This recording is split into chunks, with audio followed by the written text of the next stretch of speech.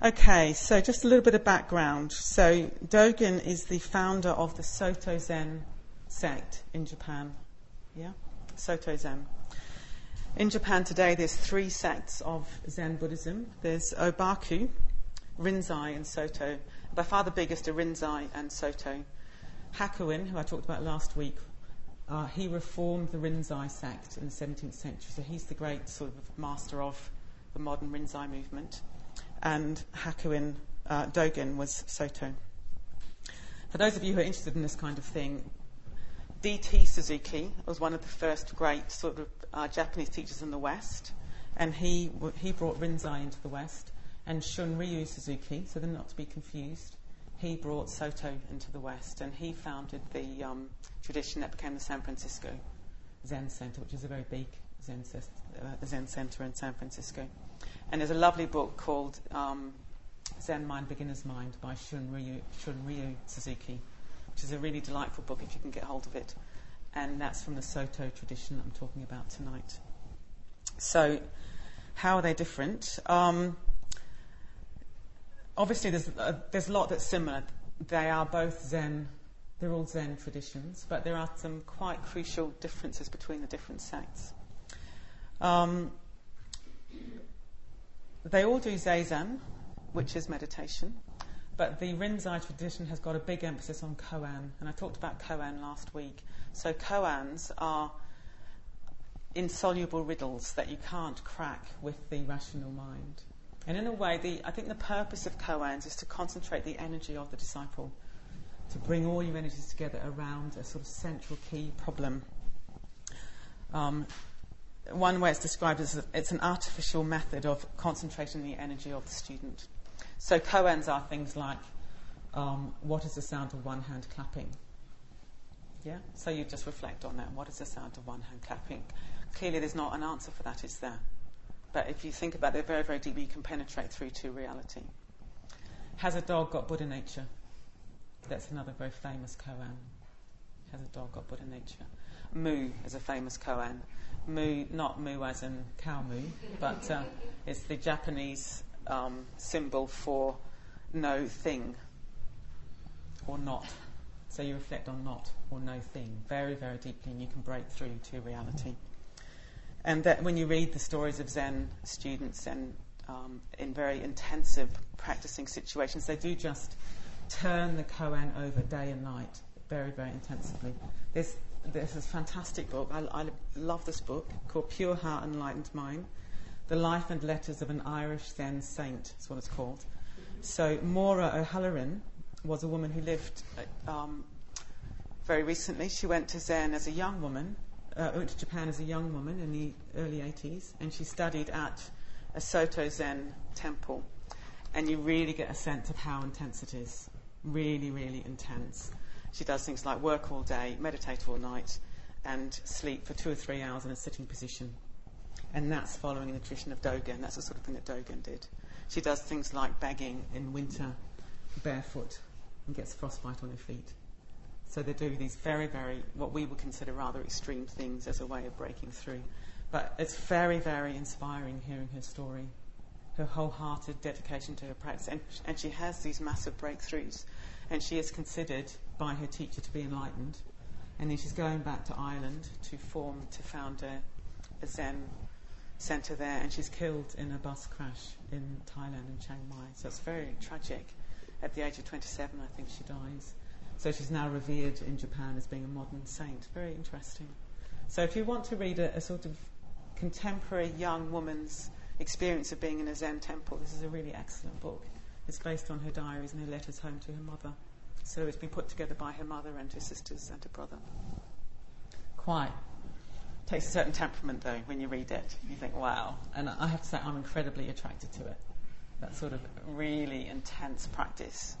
But I often say to people that I'm very, very drawn to Zen, but I'm very glad that I happened to stumble across the FWBO rather than a Zen movement when I did.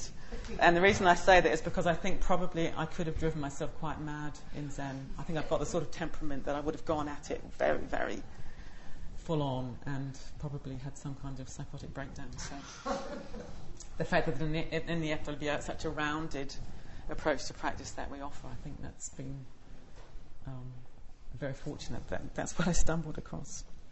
Anyway, so in the Rinzai, the whole thing is you pass koan. So you do one koan, and you have these interviews with the master, the Zen master, Dokusan it's called, and he tests you on your realization. And he'll say things like, "You're a complete idiot," and send you back to the Zendo, and you'll try again, and you'll go in with another answer, and he'll say, "You're even more of an idiot," and send you back. So it's quite sort of harsh from that point of view about breaking the ego, breaking one's pride. And then when you pass one koan, you're given another koan, and there are hundreds of thousands of koans that you can be given. And then what they believe is it's only after realization of all the koans that Buddhahood comes into existence. Okay? So you have to do all this training in order to realize Buddhahood. So that is called, by some Zen teachers, the school of awaiting realization. This is an important point, okay? Rinzai Zen, you're not realized until you've done all this practice and broken through the koans and gained realization. Now, Soto Zen is quite profoundly different in terms of where they place realization on the path. So it's not something that you achieve. But what Dogen, this is quite difficult to understand, and difficult for me to explain. Dogen's whole approach is we are already enlightened. Yeah? So his school was a silent illumination school. So we're already enlightened. And what we have to do is practice to uncover what is already present. Yeah? So there's quite a sort of precise difference between doing all this practice to achieve something and doing practice to uncover what is already present. So that's the main distinction between Soto Zen and Rinzai Zen, as far as I can understand it. However, you still need to practice. Yeah? You do still need to practice. And this is what is very easily misunderstood. I'll go into this a bit later on. But this idea that we're already Buddhas, that can be misunderstood, that you don't need to do anything. And that's why Hakuin, when he came along 300 years later, I read out some passages last week from his autobiography where he's just absolutely scathing about the silent illuminationists who sit there doing nothing and thinking they're already Buddhas. And all they're good at doing is eating rice and producing horse flop, is what he puts it. How he puts it. And then they're waiting desperately for the bell at the end so they can go to sleep at the end of their meditation. So clearly, this idea that you're already enlightened can degenerate very, very easily into no practice effectively.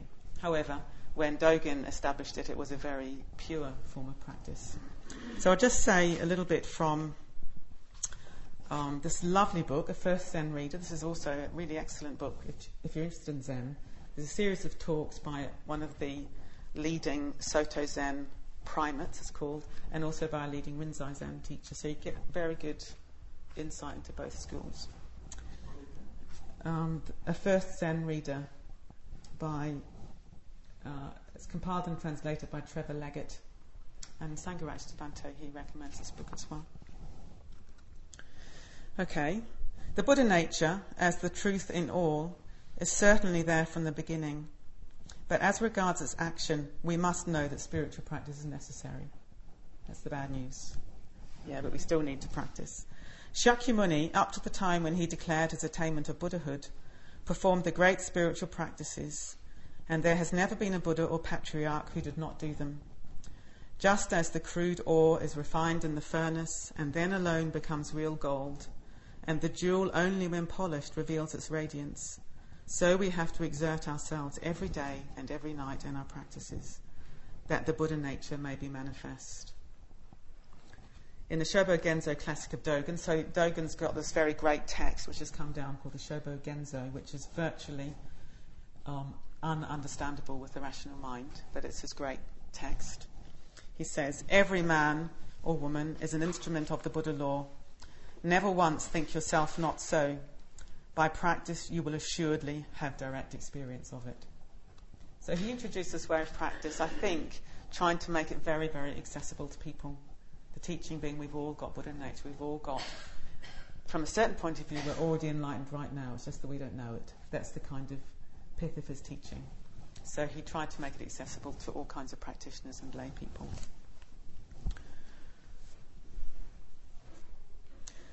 So for him, practice is not different from realization. So practice and realization are the same thing. So that's different from practicing to become realized. It's more you practice to express the realization that you've already got. Yeah? Quite hard to understand, isn't it? But I think Zen is hard to understand. But this idea that's very, very kind of optimistic message that we've all got this kind of jewel within us. It's just that we don't know it because of our ignorance. Okay, so before I tell you about his life story, I just want to go a bit the lineage of Zen, because I know some of you weren't here last week. Probably quite a lot of you weren't here last week. Is that right? Yeah. Okay, so I love this story about how the Zen tradition came into being. So it dates right back to the time of the Buddha. And I'll read you the bit I read last week about the first transmission from the Buddha.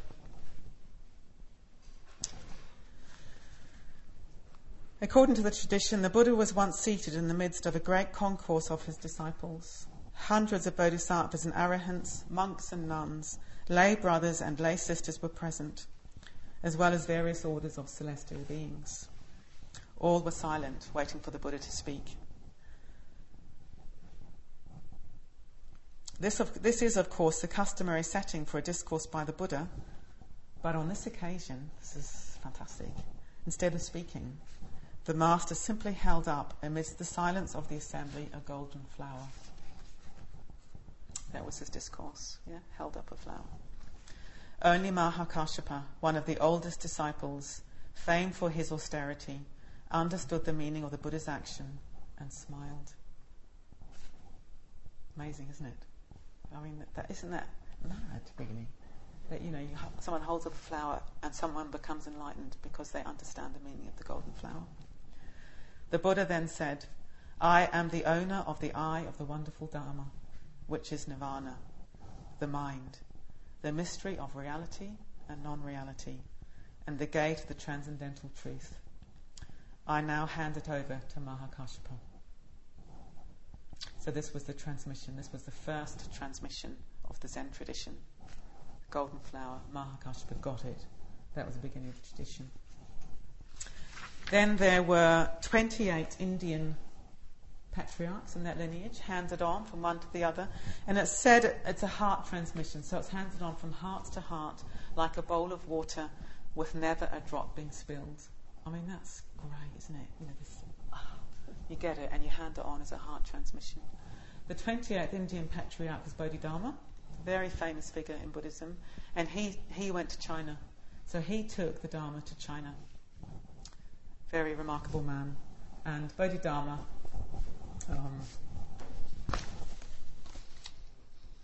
he's very, very famous. It's said when he got to China, he travelled north to Shaolin Temple, and then for 9 years he sat in a cave looking at a wall.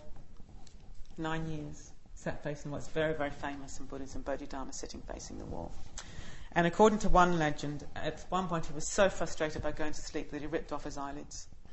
So there's quite a lot of pictures of Bodhidharma with his eyes really wide open and staring, and that's Bodhidharma after he's ripped off his eyelids to keep him awake. That's the kind of, that sounds awful, doesn't it? Well, it does sound awful. But actually, I find something very wonderful about that as well. This guy with such kind of intensity of practice that he would rip off his eyelids. It could also be apocryphal, but that's definitely the kind of spirit of Zen. And then he got it. He then passed it on. The 6th Chinese patriarch was Huineng, again a very, very famous figure in Buddhism. Huineng was such a great teacher, he passed it on to 43 people, and one of those went on to become the Rinzai tradition, and one of them went on to become the Soto tradition. So Dogen is in that lineage of heart-to-heart transmission that goes right back to the Buddha. I think it's important that we know that. It's not that someone in China or Japan just sort of dreamed up Buddhism or got it from a text, but there's this whole kind of this living heart transmission that went down the centuries, and it continues. This book, that Zen reader thing I showed you, the primate of the Soto Zen, he says he's something like the 98th figure in the lineage. So even now, people know where they come in that lineage that goes right back to the Buddha. So when we're feeling sleepy in our meditation, we can think of Bodhidharma in his cave, facing the wall, ripping off his eyelids. If you find that inspiring, which you might not. Okay, so coming to Dogen. He was born in 1200 in Kyoto, and he came from the family of high aristocrats. Okay, so he's very sort of born into favourable conditions, material conditions. Now, about 8 years earlier, there'd been a big social revolution in China. There had been a rule of an emperor for a long time, but for quite a long period of time, the warrior classes had been getting stronger and stronger. So there'd been some kind of a transfer of power. And in 1192, there was a whole new government. So it was a time of great social upheaval that he was born in. And his father managed the relations between the new warrior leaders and the emperor. So he had this quite very important position, but also dangerous position. And when Dogen was 2, his father died. And there were rumours that he was killed to do with his political position. So he was this little boy whose father died when he was 2. His mother died when he was 7. Okay. And she also came from a high family. So here he was, this little boy who was an orphan by the age of 7. So it's said that he had a very lonely childhood. He was a very bright child. At age of 3, he could read a Chinese poem. And at the age of 6, he could read very difficult philosophical texts, Buddhist philosophical texts, a little bit like Hakuin last week, who also had a prodigious, is that right? Prodigious memory when he was a little boy. So Dogen was very gifted intellectually as well. When he was 12, he really wanted to become a monk. So he had this experience of impermanence as a child with his parents dying, and he really wanted to become a monk, very like Hakuin again. However, his family, the people who were bringing him up, they didn't want him to become a monk because he was very bright. They wanted him to have a political career. It's quite like the Buddhist story, this. Born into a wealthy family, and it was expected that he would become an aristocrat and a leader. So secretly, when he was 12, he ran away. He walked at night on foot to a Tendai monastery on Mount Hai, H-I-E-I. Very like the Buddha leaving home. This young lad, running away in the middle of the night and going to this monastery. His uncle was a monk there, but rather than his uncle saying, "Great to see you," his uncle knew what the family wanted of him and tried to persuade him to leave. Tried to persuade him to go back home, but he wouldn't. He was such a determined young man that eventually the uncle let him stay. So there he was at 12. He'd gone forth from his home life and joined the monastery. And he became a monk the next year, which I think was quite unusual. So when he was 13, he took the precepts and became a monk. He stayed at this particular Tendai temple, Tendai was one of the prevailing Japanese Buddhist schools, not a Zen school, a different sort of school. I stayed there 2 or 3 years and studied very hard. It's said that the total Buddhist scriptures were read by him twice, which is virtually an impossible thing to do. Now again, that could be apocryphal, but he was obviously a very, very dedicated young man. Now this is wonderful. After he'd studied so hard, last week I talked about how good it is to have a central spiritual problem, to have something that kind of burns inside us that we don't get, to spur us on in our practice. So here he was about 15, and after all he'd read and studied, he had this really big question. If all beings already possess Buddha nature, why does one need to arouse the will to enlightenment and engage in practices to realise it? Because the Tendai school also believed in Buddha nature. So if I've already got Buddha nature, why do I need to practice? And that was a burning question for him. Very, very deep question. He couldn't understand that. This teacher on YouTube puts it really well. He says, if all beings are so excellent, why do they need to practice Buddhism? I like that. That's his kind of Japanese English translation. If all beings are already excellent, why do we need to practice Buddhism? So this young boy went and asked lots of the older monks this question, and he didn't get a satisfactory answer from any of them. Yeah. It seems to be the way with a lot of these great masters. They get these kind of deep sort of problems and questions, and they're not satisfied. Even the Buddha, the Buddha went to lots of different teachers, and he would practice for a time, and then he'd think, no, this master hasn't got the answer, and he'd go on to another master. So here was this young guy asking this question. Apparently the Tendai tradition at that time was quite philosophical and theoretical. So they discussed lots of sutras and so on, but people didn't really have an answer. They didn't really practice in that kind of way. No one else had really come up against that particular question. I guess you just practice because your teacher tells you to practice, but you don't think, well, why am I practicing? What's that got to do with Buddha nature?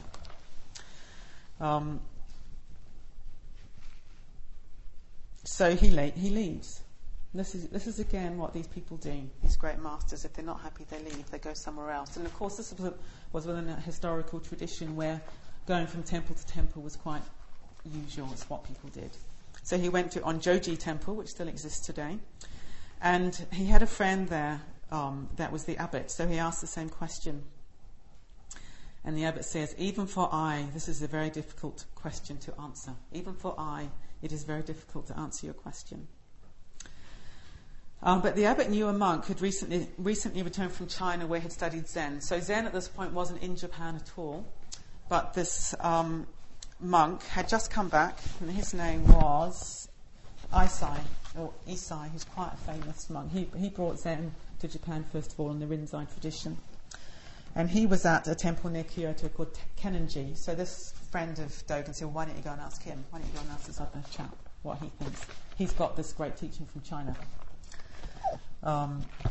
So this is an interesting answer. I don't get this answer, but some of you might.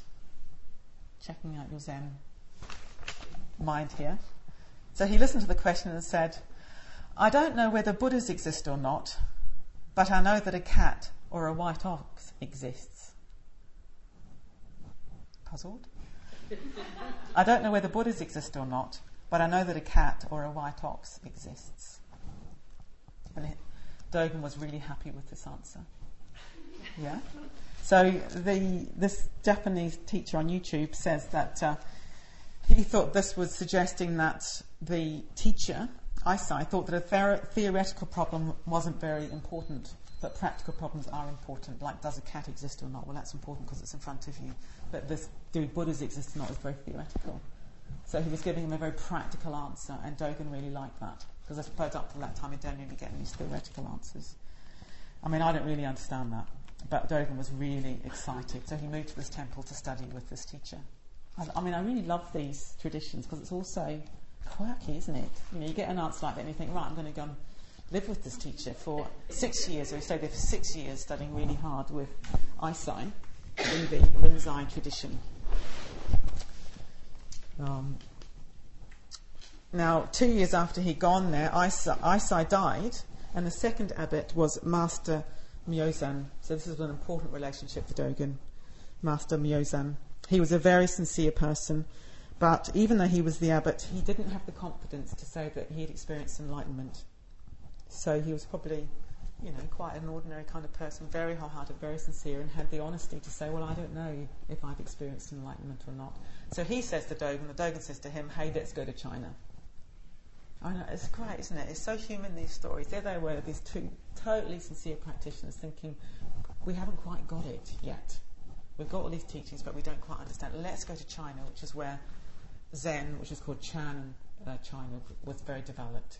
And apparently it's a very dangerous journey at that point. I don't quite know why, because Japan and China are quite close, aren't they? But it was a dangerous journey that they made together. Huh? Pirates, okay. Yeah, quite possibly, yeah. So Dogen was still only 23 years old. Yeah, amazing. He'd done all this and he's still only 23 years old. When he'd been there not very long, Myozan died. He got an illness and died. And it's very touching this, that even though Dogen stayed, when he went back to Japan, he took the ashes of his teacher, and he writes about travelling back to Japan with the ashes of my teacher. I find that very touching, that he had that sort of loyalty to his teacher. Okay, so here he is. He's this young man. His teacher's died. He's only 23, or 24 by now. And he's very disappointed in what he finds.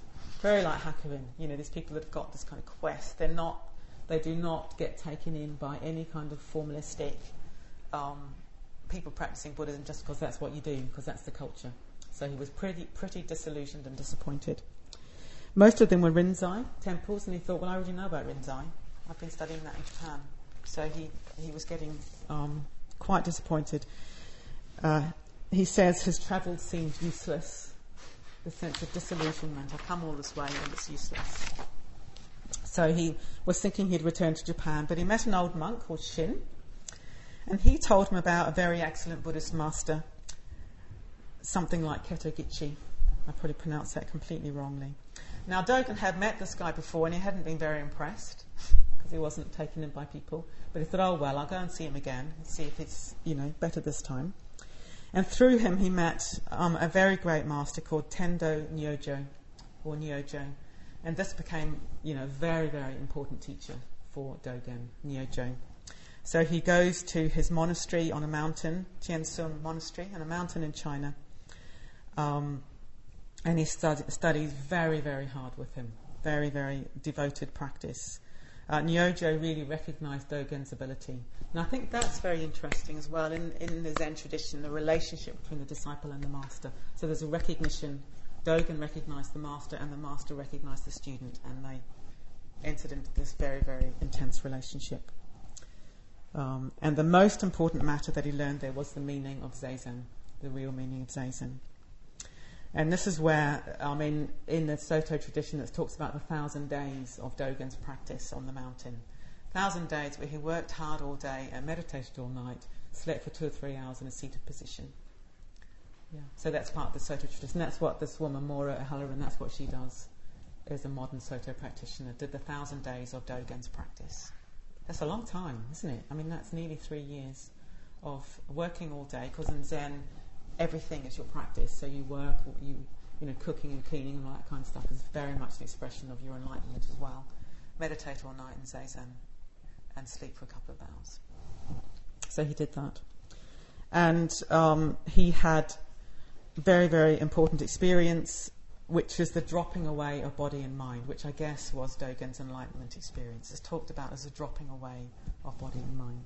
So I'll just read through a little bit about that, because Dogen was quite literate, so he recorded the question and answers with his teacher, so they're still in the tradition.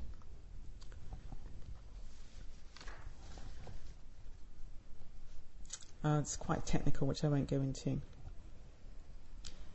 So there's this expression, dropping away of body and mind, and Dogen didn't understand this. And I think it is literally like you sort of drop away your karmic self. You drop away your egoistic self. You're sort of... obviously, you've still got a body that goes about in the world, but you drop away all the clinging. So dropping away body and mind is letting go, being completely released from clinging. And in the words, in the Chinese characters, it's both escape and loosening, which is interesting, isn't it? So it's loosening the bonds and escaping. That's the dropping away. So he asked the teacher, what is this dropping off of body and mind? Shinjin Datsuraku. And Nyojo says, dropping off body and mind is Zazen. Very simple answer. And this teacher says, usually we think Zazen is a kind of method to attain dropping off body and mind, or some kind of revelation or enlightenment. But Nyojo said, Zazen is dropping off body and mind. And he said, dropping off body and mind is Zazen, just sitting. And he recommended that Dogen just sit. And this is the origin of just sitting. Now, just sitting is still something that's practiced quite widely in the Buddhist world. We sometimes do it here at the Buddhist Center, just sitting. This is where it comes from. It's called shikantaza. That's the Japanese root. So shikantaza is just sitting, which goes right back to Dogen. And the idea is you just sit. You are enlightened, you just sit. You're not trying to get anywhere, you're not trying to attain anything. You are just sitting. If you don't understand that, that's fine, because it is extremely hard to understand. I don't think I understand it, but that's where it comes from. That's what he learned in his 1,000 days of intense practice up on a mountain in China. It's fantastic, isn't it?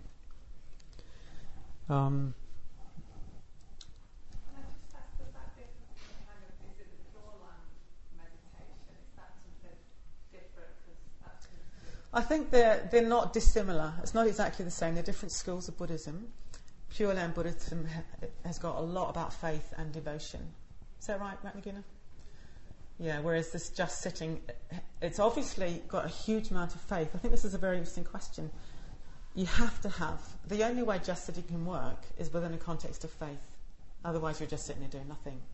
So you've got to have this immense faith in Buddha nature, in enlightenment. But there isn't any particular reference to any Buddhist deities or anything like that in Zen. It's a very kind of pared down, spare approach to practice. So rather than having Amitabha or any of those figures, it's more like just chopping wood, just carrying water, just sitting. This is it, right now. Right now we're all enlightened, it's just that we don't know it. So it's very kind of basic, well it's not basic at all, but it's very pure and simple and pared down. But I think faith, all the things I've read about it over the last few days, and I've read loads and loads and it's been really wonderful, but faith isn't talked about very much, which I've been very intrigued by, because you'd have to have immense faith for it to work as a path, even though it's not a path, as a kind of way. So anyway, now what he's learnt is to practice Zazen is enlightenment. We should not look for anything else other than practicing Zazen. So he's answered his question. This big question, if we've all got Buddha nature, then why do we practice? That, in a way, that's a dualistic question. He's realising practice is enlightenment, enlightenment is practice. Yeah.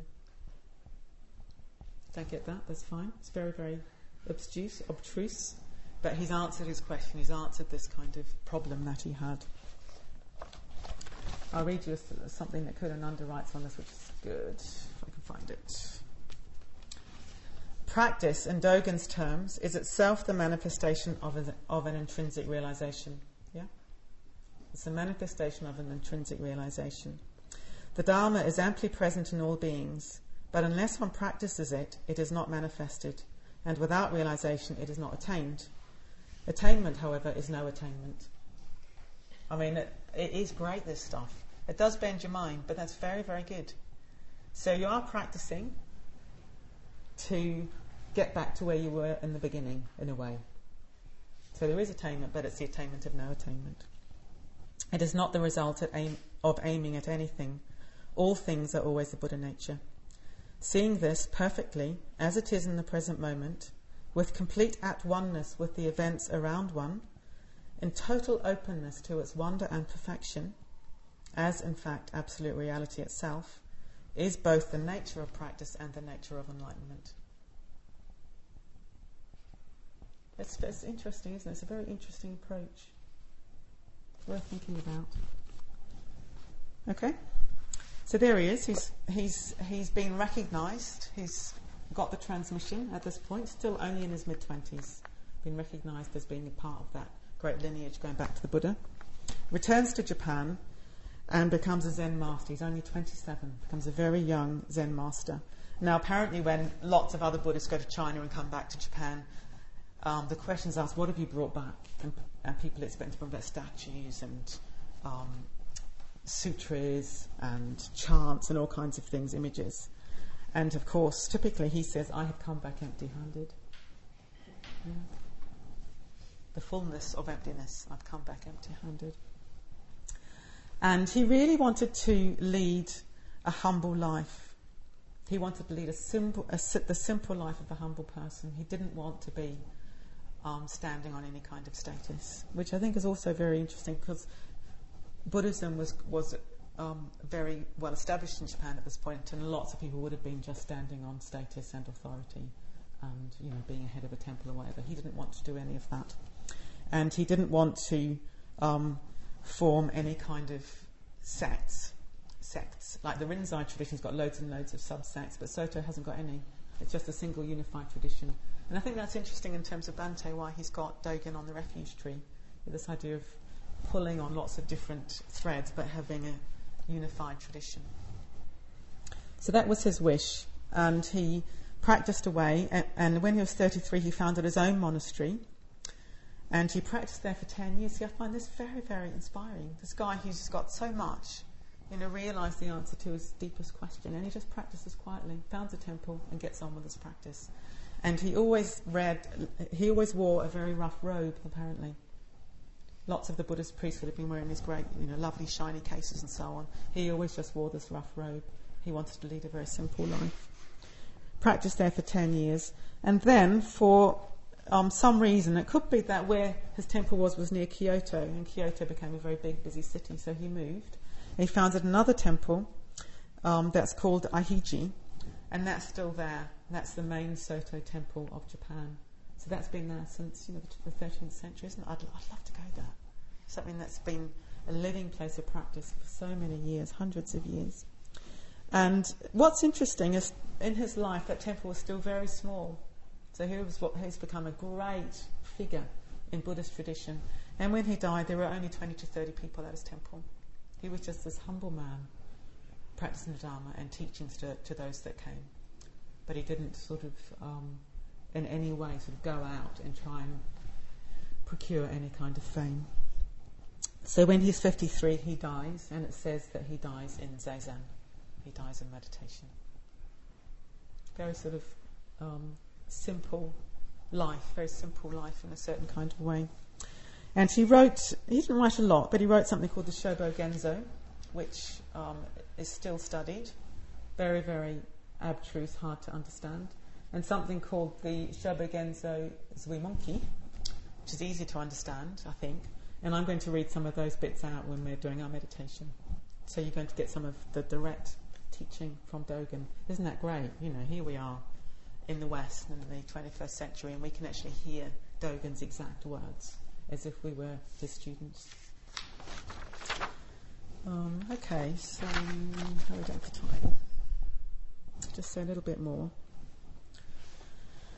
So, of course, I think his approach is fraught with pitfalls. This idea that in sitting we are already enlightened. The pitfalls obviously being laziness, thinking you don't need to do anything. And this is as I said earlier on, this is what Hakuin was really rebelling against, because he lived 300 years later, and there were lots of temples apparently where there were monks who became monks because that was part of the sort of social tradition that young men would join the local temple and they just sit there doing nothing, thinking that they're silently illuminating themselves, and actually they're just totally deluded and they're not making any effort in their practice. So that's very interesting that Hakuin's approach is huge effort. He really believed in diligence and effort.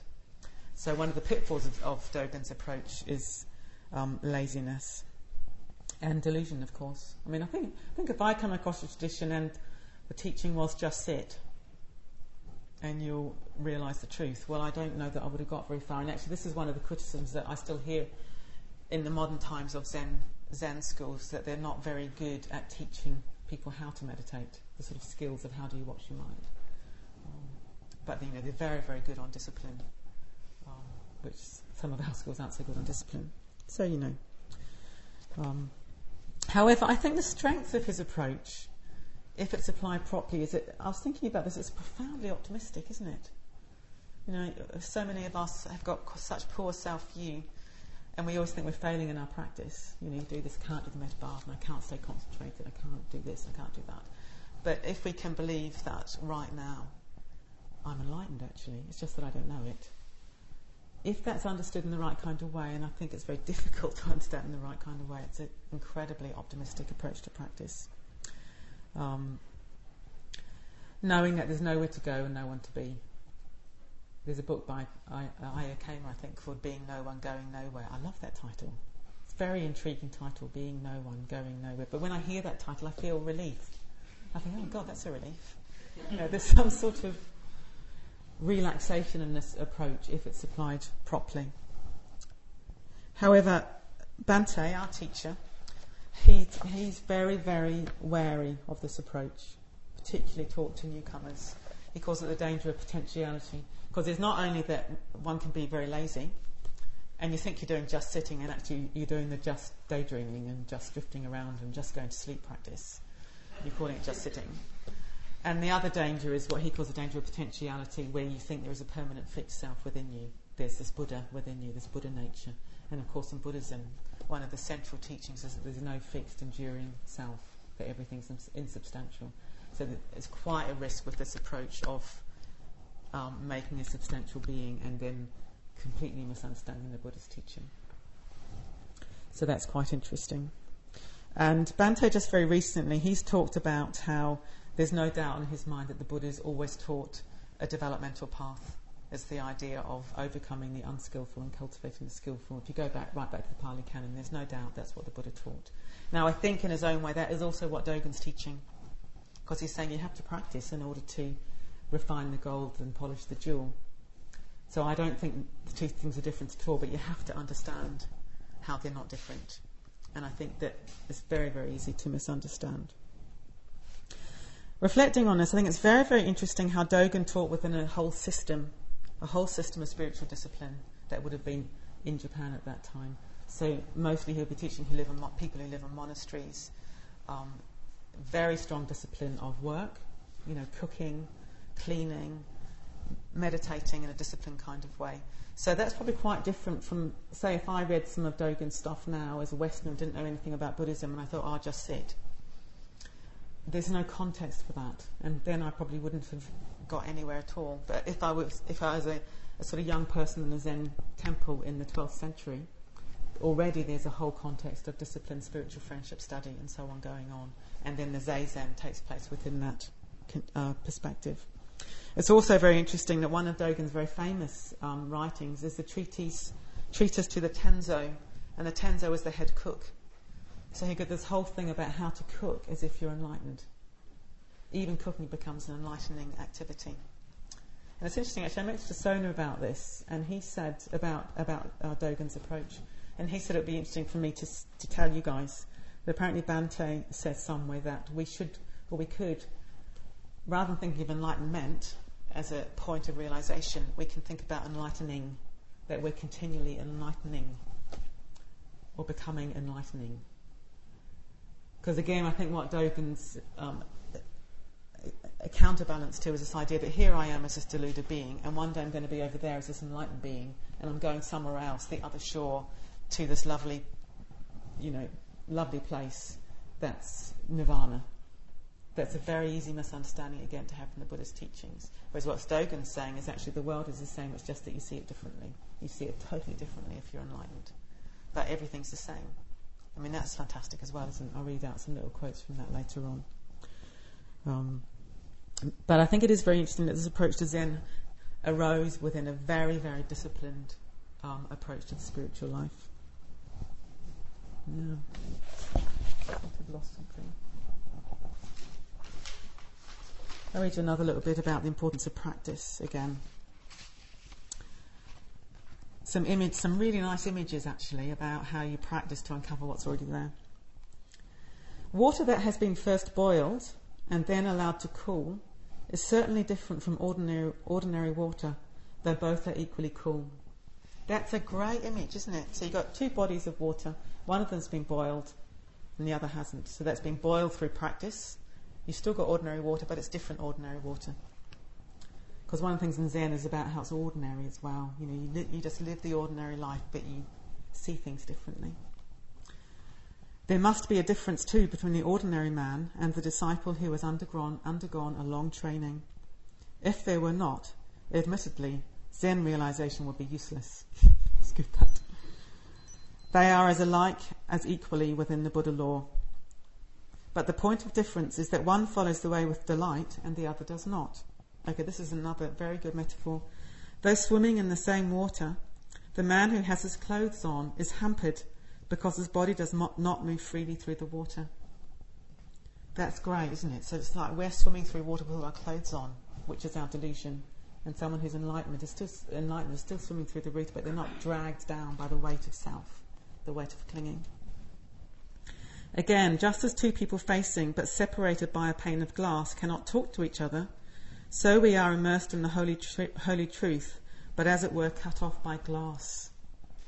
I sometimes experience that actually. It's as if there's a pane of glass between me and the truth, and I'm cut off. I know something's there, but I'm cut off by this pane of glass. Somehow the glass has to be got away. Somehow the swimmer has to discard the clothes. This is the absolute necessity for seeing the nature and being enlightened.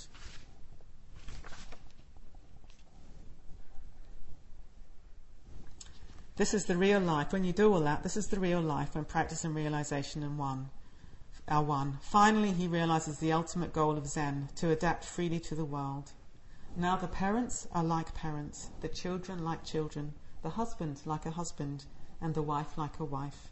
The willow is green and the flower red, the bird flying as a bird and the fish going as a fish. I love that. So everything is just as they are, just expressing themselves as they are, knowing who they are, but as an expression of flow, I guess, rather than a clinging to trying to fix oneself around this delusion of self. We call it ordinary life, and it is.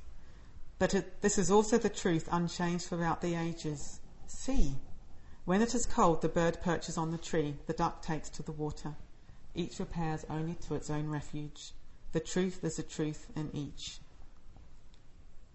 Where there is no inequality, i.e. everything is sort of equally expressing or manifesting reality, the heart is tranquil and the world radiates the light of peace. This is our Soto Zen, and it is the final resting place of Zen. Yeah. I think that's why I'm very drawn to Zen, this idea that you just live your life. You just live your life. That's all you need to do, but you live it from this very, very pure place.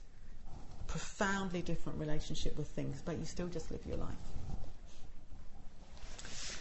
Okay, I just finished in a moment telling you about this TV program I saw recently. I was going to give you a few quotes from this. It was called Extreme Pilgrim. I've got to stand up, don't I? Some of you saw this, did you? About this guy who was an Anglican priest, quite a young guy, who decides to go and follow different traditions. I mean, it's kind of reality TV, so it's slightly tacky from that point of view. And one of them, he goes to the Shaolin Monastery, which is where Bodhidharma first went, and he learns Kung Fu and all that. That's so-so. But then he goes up the mountain 3 days, climbs up through the Chinese mountains for 3 days to this tiny little temple up in the mountains. And he practices there. He tries to learn Zen there from this very authentic teacher. Quite a young guy, only maybe 20 or 30 people there.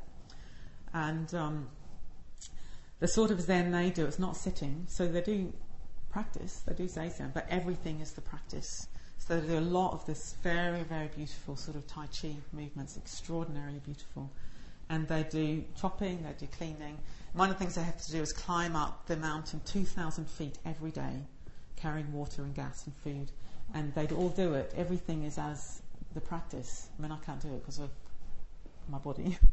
But extraordinarily beautiful. So every single thing you do is that you're getting into the flow of life. So that is the practice, being with the flow of life. And they seem extremely happy, and they live as community. I mean, I've had a huge effect on me watching this. And there's this amazing scene where the master does this Tai Chi on the roof of the temple. And Zen is often this thing, if you meditate on the edge of the abyss. If you meditate on the edge of a cliff, you're not going to go to sleep. So that's a kind of Zen thing. And this guy's doing this Tai Chi on the roof of the temple. And then there's this long shot. So the temple's on the edge of a cliff. There's the roof, and there's just a sheer drop, thousands of feet. If he slipped, he would just definitely go to his death. And he's doing this amazing. I mean, it's such a riveting image, this guy doing Tai Chi on the roof, on the edge of the abyss. And he looks completely happy. Yeah? Anyway, I'll read you what some of the quotes, because they're very good. So the master says to this English chap quite at the beginning, I don't need to introduce this place, you can see it for yourself, because it's extraordinarily beautiful, high in the Chinese mountains. One thing I should say is that our disciples have only one purpose, and that is to practice. And in the first lesson, when he's called to the monk, the first lesson he gets, he turns up thinking he's going to have this great sort of spiritual conversation. And the monk hands him a mop. And he's doing this mopping of his little room, And he gets Pete, this guy, doing the mopping, and it's all about moving from the Tantian, the centre, Amazing. That's his first lesson, is how to mop the floor. Later on, he's getting in quite a tease, this guy, thinking, I don't understand, I'm doing my head in here, I don't know what I'm supposed to be doing, I'm no good at it, etc., etc. So he asks for an interview. And this guy, who's got this lovely kind of benign face, very gentle face, very sort of humorous face, he says, the reason is very simple why you're getting in a state. You don't have a profound understanding of Zen. The environment here is different from a large monastery like Shaolin. All you have to do is become harmonious with it. All your anxiety and worry is generated in your mind. So you have to question yourself very thoroughly. What are the reasons for your disquiet? You have to think deeply about it. You need to learn Zen to release yourself from life's problems. You have to enter Zen before you can learn martial arts. Like this morning, carrying things up the mountain. So we've seen the shot of these people. I mean, it's really beautiful, like these monks, it's all flowing up the mountain, laden down with all this stuff, bottles of water and so on. So like this morning, carrying things up the mountain, this is a kind of realization of Zen. Everything is constantly changing, including your life in the UK. But all difficulties are temporary. Things are changing non-stop. Just now, you've seen the birds in the sky soaring so naturally. Look at these trees, how peaceful they are. When it's windy, they'll bend with the winds. Without the winds, they're very calm. To really learn Zen, you have to become one with nature. Very harmonious, very relaxed, very carefree. This way you can have a healthy body and a good mind and rid yourself of all obstacles. Yeah? Isn't that beautiful? Very simple. And this guy looks quite kind of, well, I wasn't really expecting that. And then he says, maybe I was more wound up than I thought. It's very funny. And he sort of hears what the teacher's saying. And then there's these two old women at this monastery who've been there 50 years. So they've been there long before this young monk came. This young monk came to restore the temple. I think probably he got disillusioned with the big monastery, which has become quite commercialised. So he goes up the mountain to start this new temple. And these two old women are extraordinary faces, very lined, hardly any teeth. And they've just been living there for 50 years up on this mountain, just growing veggies and practicing the Dharma. And the guy asked the woman about non-attachment. And she says, you say that Buddhists have to abandon all kinds of love. That's the question he's asked. If you learn to renounce the earthly world and love Buddhism, then could you really abandon it all? If you love people, how can you abandon them? Wouldn't it be better to join forces and combine our love? So that's the pithy little teaching he gets from the old lady. Wouldn't it be better to join forces and combine our love? And she's got this lovely kind of characterful face. You can just see that she's lived a very harmonious life. Okay, so I'm going to stop there. So we need to become one with nature. And I think what that means is becoming one with flow. We can see nature all around us. And I think Zen Buddhism is very much about becoming one with flow, having a sense of flow in the body, in the mind, in the heart. And then we can become very harmonious, very relaxed and very carefree. Yeah, be nice. Yeah, let's just have a pee break and go and get a glass of water if you want to. And then let's come back and hear the words of Master Dogen.